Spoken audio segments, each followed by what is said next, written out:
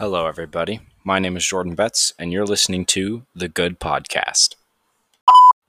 Good morning, everybody. Today we are talking about a subject that has been debated for a while now, gun rights. We are talking about this today because it has become an important issue in today's climate, with President Biden being elected and most recently the mass shooting in Boulder, Colorado. Also, I feel like I have an opinion on the subject that a large portion of people will not agree with. Many people believe gun violence is a major issue in today's society, and the only way to solve this issue is by introducing more laws like banning, quote, assault weapons, reducing bullet count in magazines, and making it illegal to own items like bump stocks, which allow people to fire semi automatic weapons rapidly. There's been a push for gun bans and restricting things gun owners can do recently due to mass shootings such as Sandy Hook, Columbine, and the Las Vegas shooting. Now, banning assault weapons in theory would reduce mass shootings and gun violence overall. And in 1994, when there was a federal assault weapon ban, the number of mass shootings did go down. According to Stanford University, quote, over a 35-year period, the analysis found that the decade during which the federal assault weapon ban was in effect was linked to a 25% decrease in mass shootings and a 40% decrease in mass shooting deaths. Additionally, the research found that the decade after the ban expired, mass shooting deaths increased by 347%. End quote. On the other hand, if what people want is for gun violence to stop, why would they try to ban assault weapons, when handguns by far take more lives than assault weapons? According to Peter Desjardins, who took these statistics from the FBI, quote, there were 15,070 unjustified homicides across the United States in 2016. Of those slayings, 11,004, or 73%, were committed with firearms, with the rest resulting from stabbings, beatings, strangulations, and other means. Of the homicides by firearms, 65%, or 7,105, were committed with handguns, 3.4% with rifles, 2.4% with shotguns, and 1.6% with other guns. The police reports didn't list the kinds of firearms used in the other 28% of the gun-related slayings, but many of those are believed to be handguns too.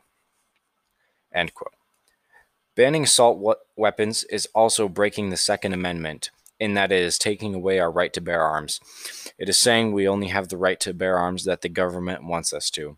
The Second Amendment was put in place to stop from government tyranny, and if we allow the government to create an assault weapon ban, we are not only letting them break the Second Amendment, we are supporting government tyranny.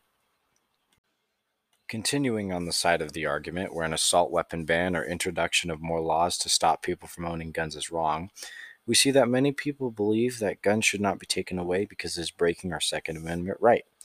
If the government takes away assault rifles, it will simply make criminals break more laws. If a criminal is planning on killing multiple people, the worst crime imaginable, what is going to stop that person from illegally buying a rifle with a high firing capacity?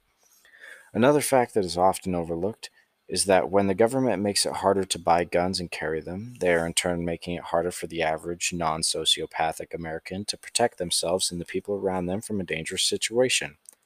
In my opinion, if we wish to stop gun violence, we should not take guns from all people. We should take guns from bad people.